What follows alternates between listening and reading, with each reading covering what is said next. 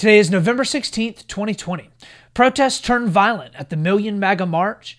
The executive branch gets a firm rebuke by the federal courts, and the right has to walk back a voter fraud story.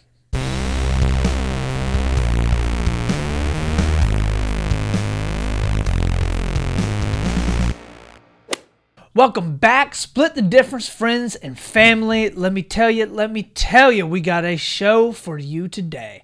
Starting off this Monday right, we got the best episode that we've done so far, and let me tell you, we're looking at stuff from the left, we're looking at stuff from the right, and we're bringing you all of that sweet, sweet truth that lays right there in the middle.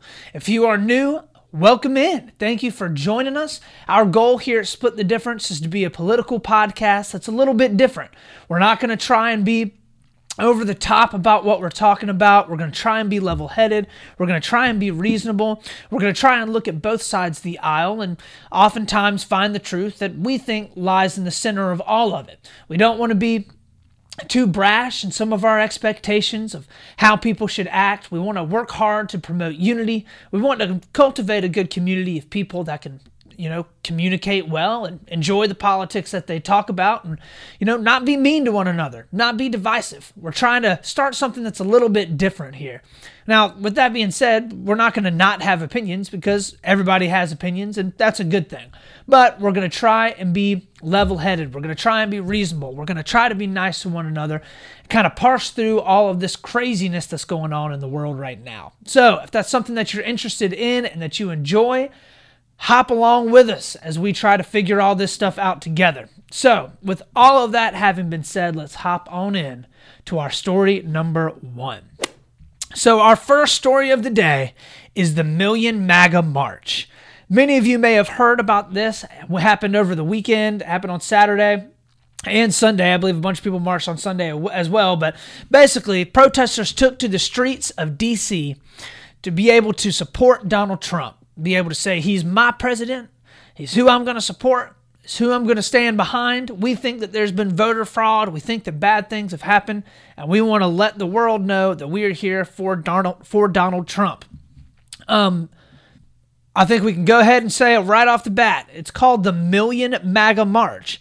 Many of you may have heard or can think back to, because you were alive at the time, for the Million Man March, which happened in 1995, and it was a gigantic protest put on by Black Americans in order to be able to protest some systemic problems that they saw and that they believed were there that were oppressing Black Americans. One of the biggest things that you hear about Donald Trump is that he's extremely racist, and he does and says racist things. Well, a lot of people on the right side of the aisle say that that's not true, that Donald Trump supporters oftentimes are not racist, they aren't purposefully racist, and that is an unfair accusation to level at Donald Trump and his supporters.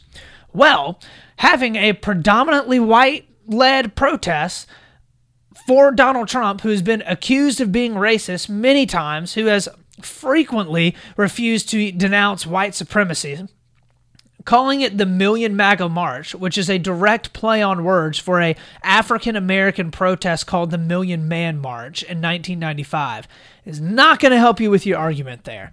That is directly flying in the face of the Million Man March. Just classic. So, many people gathered. I don't think it was 1 million people.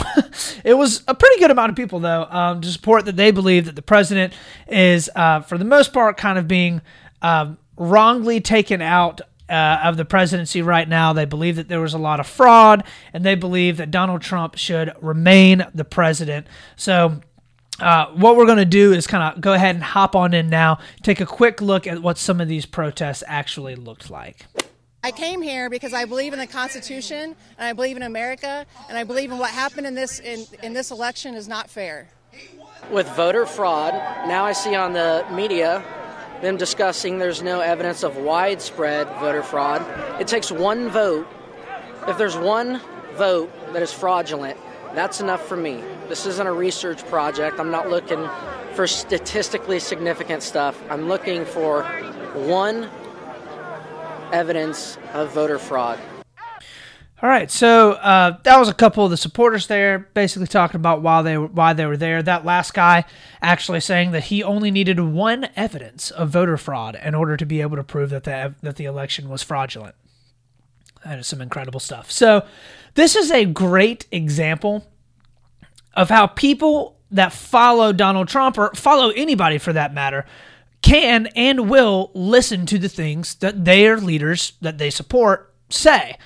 These people are coming to protest an election that they're saying is fraudulent, and an election that they are saying was stolen from Donald Trump, and that the results should be nullified. The only reason why they are believing and saying that is because that's what Donald Trump is saying. He's been setting up this messaging for months and months. He knew that this is what he was going to do, and he is now setting up the stage, and has set up the stage for saying that everything is fraudulent. There are now tens of thousands of protesters in Washington, D.C. that are saying that the election was fraudulent. We should not be surprised by that. People are going to believe the leaders that they believe. They're going to believe and follow the leaders that they think are right. So, much like much of the incredibly large protests that have happened earlier in this year, a lot of these protests pretty quickly devolved to violence. 20 people were arrested over, I believe just on Saturday, 20 people were arrested. There was a whole lot of clashing with the DC police. One side is blaming the other side per usual. Oddly enough, though, I haven't heard any of the right-wing media come out and say that the protests should be called null and void, and the cause that they're coming out and protesting for should be called null and void because they ended up devolving into violence. So if we remember the protests of George Floyd that have happened, to protest systemic racism in the United States, and racist police officers and the need for police reform. There's been a lot of those protests that have happened all throughout the year. Well, a huge talking point by political pundits on the right side of the aisle have been that if any of the protests devolve into violence at all, or rioting at all, or looting at all, then you have to basically just take all of it and throw it out, because those protests and what they were doing doesn't stand for a whole lot if a lot of them are turning into violence.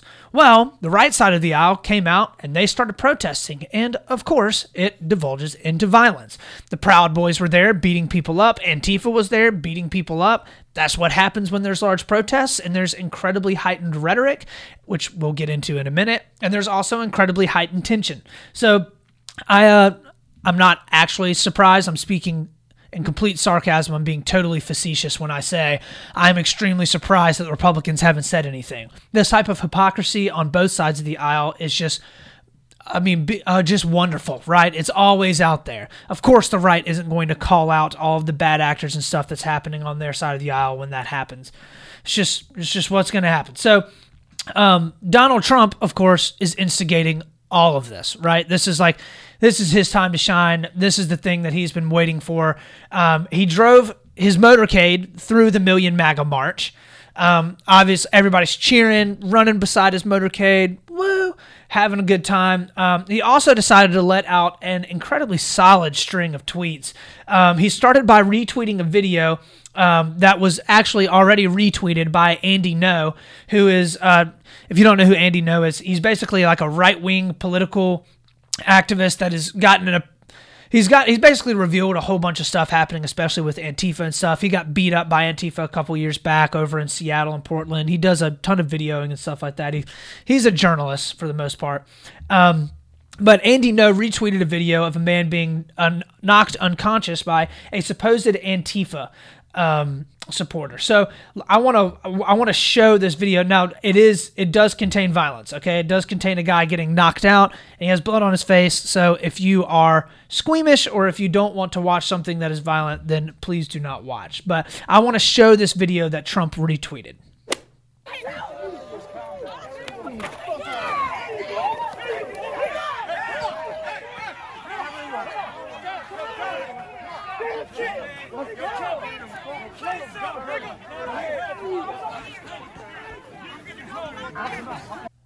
So actually, I'm going to stop it right there before it gets all bloody. So basically, in the video, you can tell absolutely nothing. You have no idea who the guy is. He's not wearing any Trump garb. You don't know who the other guy is that punched him in the face. You don't see who that guy is. You basically see one guy knock another guy out. You don't know when the video actually took place.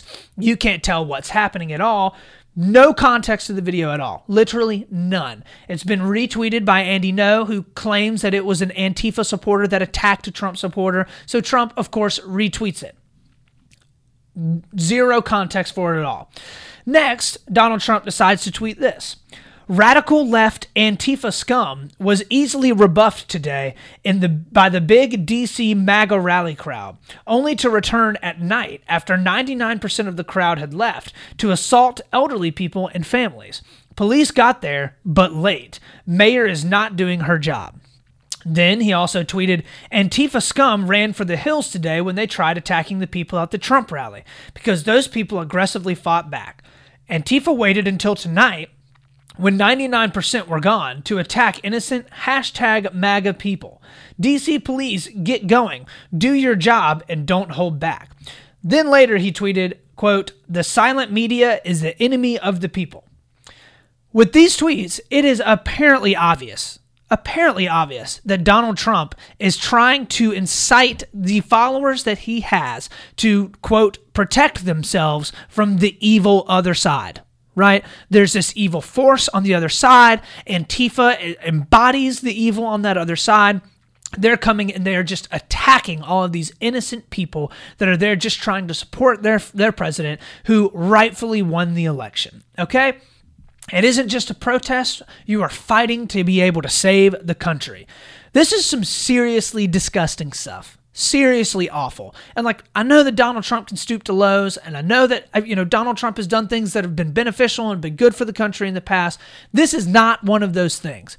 Donald Trump, in case you think that him tweeting is just, that's just Donald Trump tweeting his normal stuff. He has about 89 million Twitter followers. 89 million people.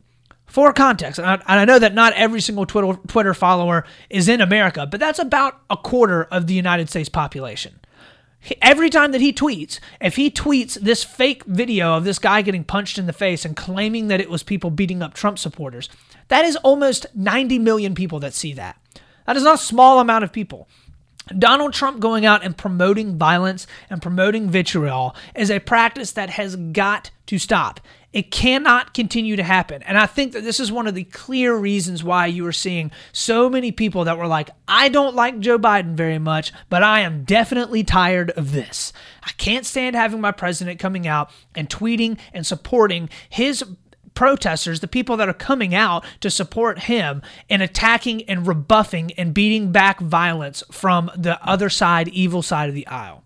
Just very disgusting, just not good stuff. And I get it, for the most part, it is the fringes that are out there causing violence. It is. It's the far left and the far right side of the aisle that are going out and doing crazy things, okay? I get it. But Donald Trump is making it seem like it's the entirety of the left that is attacking the entirety of the right. And that's just not true, and that's not happened. And it is up to us as normal members of society that are level-headed, that are reasonable, that can come out and have actual decent conversation and kind of rebuff and push back some of this heightened rhetoric that it does cause problems and does start to lead to violence. So with all of that having been said, let's move on in to our second story of the day. So story number 2, the federal district court rules basically to rebuff the Trump administration and the executive branch about restrictions to DACA. So there's a couple things, I guess, that we're going to have to parse out here. The overall story is basically that the federal courts up in New York said that there were the active secretary of the Homeland Security, which I guess he technically is acting, but I'll get into a little bit about why he's not quite acting a little bit later. But he put a whole bunch of restrictions around DACA recipients, when they were able to receive it, who was able to apply. All of the Dreamers. This has basically been going on for the past couple of years. It's been a pretty big legal battle since 2012 when it was enacted by the Obama administration. So the federal court came in and said that it was those restrictions done through a memorandum sent out by the Department of Homeland Security were done illegally. So there's a couple things that we have to parse out. First, what is DACA? So DACA is a program that was created during the Obama administration to be able to help protect young immigrants known as dreamers, primarily Hispanic immigrants that have come to be living in the country without legal permission, but they've been here since their childhood. So it's been the subject of a ton of battles in a lot of different courts and stuff like that. It actually made it all the way up to the Supreme Court earlier this year, but DACA stands for the Deferred Action for Childhood Arrivals. So the idea or the premise was basically that there were a whole lot of kids that were brought to America, and it wasn't really their choice, right? The idea is that you've got a 6-year-old from Mexico, and he is brought over here by his parents or by aunts and uncles, or maybe he or she was brought over by a coyote, and they were brought into the country to be able to meet up with family that was either already here legally or here illegally. And it wasn't their choice, but they've gone all the way through the school system. They have jobs. They are paying taxes. They are just regular law-abiding citizens, but they're here in America illegally. The majority of these people obviously probably speak Spanish, but they speak English fluently and would probably say that that's their first language in a lot of ways. They were educated here, have friends here, have family here, have probably not nearly as many ties back to their home country, wherever it is that they're from, as they would here in America, because the vast majority of their lives have been spent in America. And yet, they don't have any protections, and they didn't have any path to citizenship because they were technically here illegally.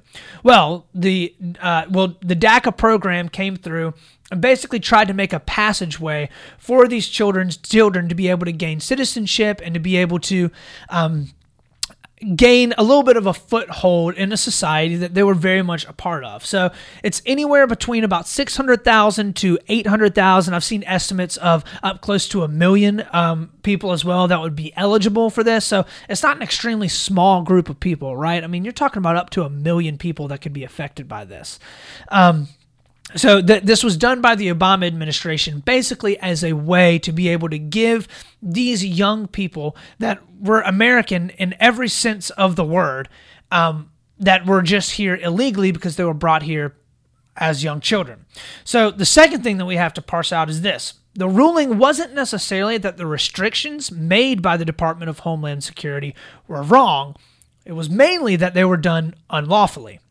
So basically what happened is that in June, the Supreme Court ruled that the Trump administration did not follow correct federal procedure in order to try and dismantle the program. So one of the big things that Trump campaigned on is that he was going to try and tighten up and get illegal immigration under wraps. That was one of the big things that Donald Trump was pushing, that he was going to build the wall.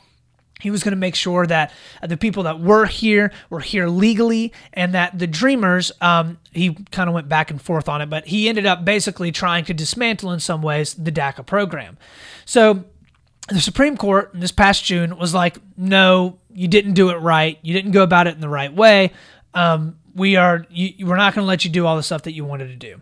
So Chad Wolf, who's the acting Homeland Security Secretary, issued a memorandum that extremely limited the program. What it did is it kind of took, it made it so it could, that there's no new applicants that could apply for DACA. It limited the current applicants so that they could only apply to be underneath the protection of the program for 1 year instead of 2, so they'd have to apply every single year. But the problem was, and what the federal district court said that the problem was, is that Chad Wolf was not appointed properly. He was never approved by the Senate. So Donald Trump nominated Chad Wolf to be put in as the Secretary of the Department of Homeland Security, but the Senate has to confirm them, right? The Senate has to confirm who the executive branch appoints to these higher positions. Well, there hasn't been a Senate confirmation of a secretary for the Department of Homeland Security since Kirstjen Nielsen in 2019. So basically what happened was someone who has not been confirmed by the Senate has been acting as the de facto head of the Department of Homeland Security, and was making unilateral decisions without getting any legislation pushed through Congress at all, right? This was all being done under the executive branch, under the authority of the president, and the courts were like, no, that's not how this works. You can't just have the executive branch going around doing whatever it is that they want to do without having any of this being touched by Congress. So regardless of whether or not you think that the DACA program is good or bad, this is a beautiful display of how our government works right here, okay? I don't care if it's a president that you support or if it's a president that you don't support, all right? Doesn't matter if you're somebody that is there at the Million MAGA March right now, protesting to be able to have Donald Trump remain as president, or if you voted for Joe Biden and you think Donald Trump is absolutely abhorrent. Either side of the aisle, they can both agree. We do not want a president and an executive branch that is making unilateral decisions without any rebuke, without any rebuff, or any checks and balances from either the courts or monitoring from the legislative branch, right? We do not want that. This is a great example of how our constitutional structures are working properly to be able to limit the various branches of government so that everything can kind of cohesively work together in the little mesh the way that it does. I seriously can't tell you how much it scares me to think about a president and an executive branch coming in and saying, this is how things are going to be, and that's exactly how things happen, right? I don't want that. I don't want all of that power consolidated within one branch. Doesn't matter if it's a president or a party that I like or a president or party that I don't like, right? Because as soon as that person that I do like makes all these decisions and consolidates power within the executive branch, well, eventually they're going to be out. Either they're going to get voted out or their term is going to come up, and the other side of the aisle is going to have all the power. And then they're going to start doing everything that I don't want to happen, and they're going to have all the ability to be able to do it with zero checks and balances. So, regardless of whether or not you think DACA is good, this was a win for the United States as a whole, and a rebuke against the executive branch, which over the past 20 to 30 years has slowly but surely started to eat up more and more power. The executive branch is working its way in and throughout all of American life, and it's able to influence things very unilaterally without a lot of congressional oversight and without a lot of judicial oversight either. This was a big win for the federal courts, and it was a pretty big win for the United States as a whole, in my opinion. So, DACA as a whole, all right, I think is a very, very good thing. Okay, and I have that opinion for a multitude of reasons, but I think Trump going through and trying to strip DACA down completely was a terrible decision. It wasn't a good move at all. And for anybody that is in my generation, you probably grew up with or knew of someone that would probably end up being a DACA recipient, right? Like, these were young people that were brought to America at an incredibly young age that are as American as anybody else, and it wasn't their fault that they got brought here. And when you pick somebody up out of the culture that they literally have been raised in and then just drop them back in a country that would technically be the country of their birth, they don't know anybody there. A lot of these people probably don't even speak incredibly good Spanish because they're used to speaking English their entire life. That's obviously not to say that every DACA recipient can only speak English or something like that. I'm not saying that at all. I'm just saying that they culturally have grown up in America, and most of them would probably claim to be American. They want to be American. And the DACA program was at least giving these kids a way, and now grown adults, a way to be able to find a path towards citizenship, which they very, very much need and deserve.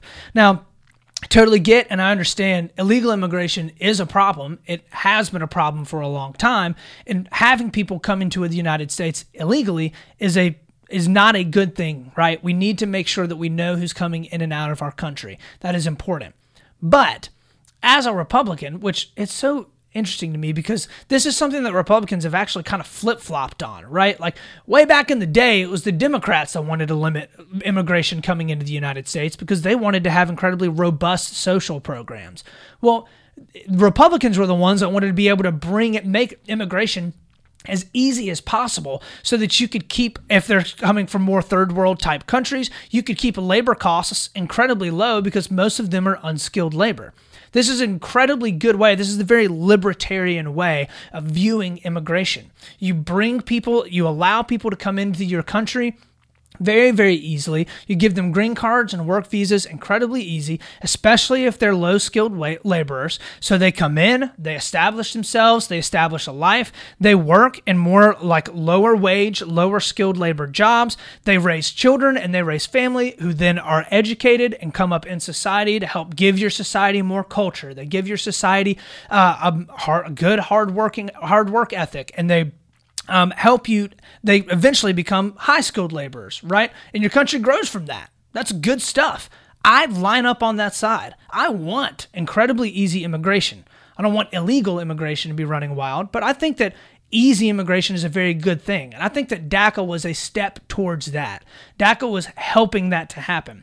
Donald Trump trying to strip that and lay that bare with no other kind of plan about going behind it, I don't think was a very good thing. Now, granted, that's just my opinion, but this was a win for, all in all, a win for the United States as a whole, because rebuking the executive branch by the federal courts is a good thing. There needs to be checks and balances. So, with all of that being said, let's move on into our story number 3. So, for our third story of the day, this is mainly around Trump and Tucker Carlson, but the right side of the aisle has been pushing a lot of voter fraud. So, Donald Trump decided to tweet out, or his campaign decided to tweet out, a very, very specific example of a voter fraud story of a supposed dead person that voted in the Georgia election on November 3rd. Tucker Carlson went on his show then and pushed all of this on national television to pretty much every Republican over the age of 45 that watches Tucker Carlson in his primetime spot, and it became a huge story. Well, we'll just hop in and take a look at kind of what actually ended up happening with all of this, because it really was not great for the right side of the aisle. So let's listen in now and hear what went down. Mr. James Blaylock of Covington, Georgia, a World War II veteran, voted in the election, the president's campaign tweeted. The only problem? He passed away 14 years ago. Sadly, Mr. Blaylock is a victim of voter fraud. That claim was amplified on national television. And no one quite embodies that story like James Blaylock of Covington, Georgia. This is Tucker Mr. Blaylock Carlson. was a mailman for 33 years until he passed away in 2006. 14 years later, according to state records, he was still mailing things. James Blaylock cast a ballot in last week's election. False. James Blaylock did not vote in last week's election. Mrs. James Blaylock voted in last week's election. He's not voted. He didn't vote. It was you. It was me. Agnes Blaylock voted using her married name, Newton County confirmed. Her voter registration was signed as Mrs. James E. Blaylock Jr., and that's exactly how she signed her name when she voted. So basically what happens is Trump and Tucker Carlson come out and say that here's a clear example of voter fraud. Well, then people do a very small amount of investigative journalism in order to find out that is not true, that actually wasn't voter fraud. It was a dead guy's wife, who she is just the cutest, sweet old lady you've ever seen. And now she's standing there in her front door with cameras pointed in her face, asking her if she voted in last week's election, and if she did her dead husband vote in the election in the previous couple weeks? And she was basically like, "No, I was the one that voted. I registered as Mrs. James Blaylock," which was her husband's name. She's like, "My husband didn't vote because he passed away."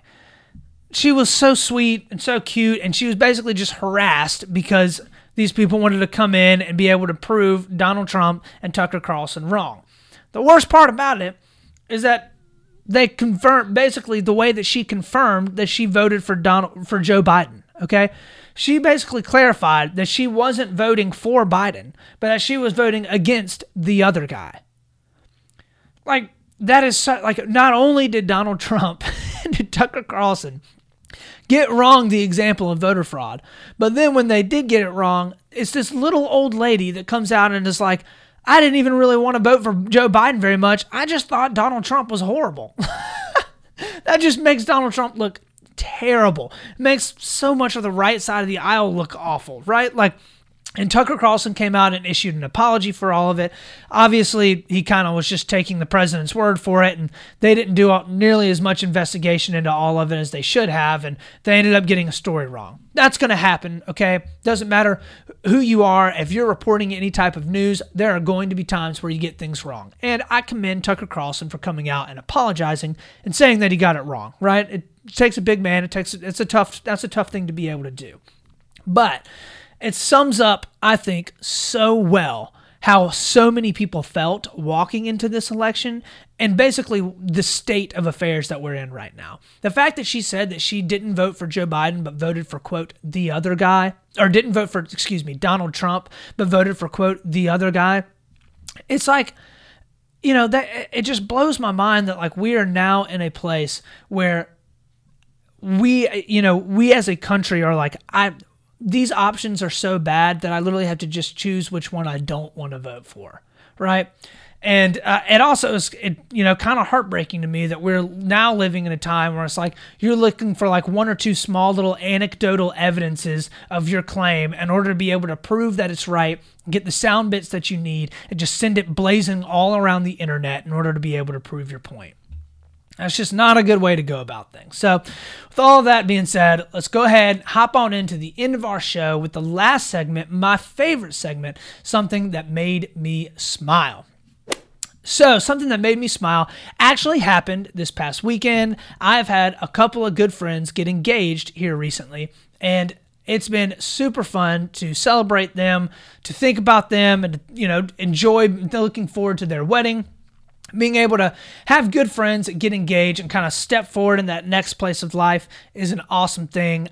Huge congratulations to them. Definitely looking forward to being able to celebrate them here over the next couple months. I know that I absolutely enjoy my marriage, and my wife is very sweet, and she is a wonderful person. If you do know her, then you know that what I'm saying is 100% the truth. So, congratulations and mazel tov to engagement. I think it's a beautiful thing, and marriage is a wonderful thing as well. So definitely big congratulations to them. Another thing that made me smile, you guys are getting a twofer, is actually finishing up on what I said made me smile on Friday. The Masters ended, and Dustin Johnson ended up winning in runaway fashion. The man absolutely crushed it. More than likely going to win by multiple strokes. I mean, I think he ended up finishing at 20 under on Sunday. Craziness. So that was a ton of fun to watch this past weekend as well. So with all that is the show. Thank you for tuning in and checking us out. Thank you for helping me to do my best to split the difference and find that sweet, sweet truth right there in the middle. Remember, as always, find me and like and subscribe all over YouTube, all over Instagram, all over Facebook, and check out my website as well at splitthedifference.com with 1 T. You'll be able to get on there and find a little more information about who I am, why I started this podcast, and get links to any and every other listening platform that you want to be able to hear it on. Thank you for tuning in, and remember, as always, we're going to keep a level head, we're going to be reasonable, and we're going to work our hardest to split the difference. This is Austin Taylor.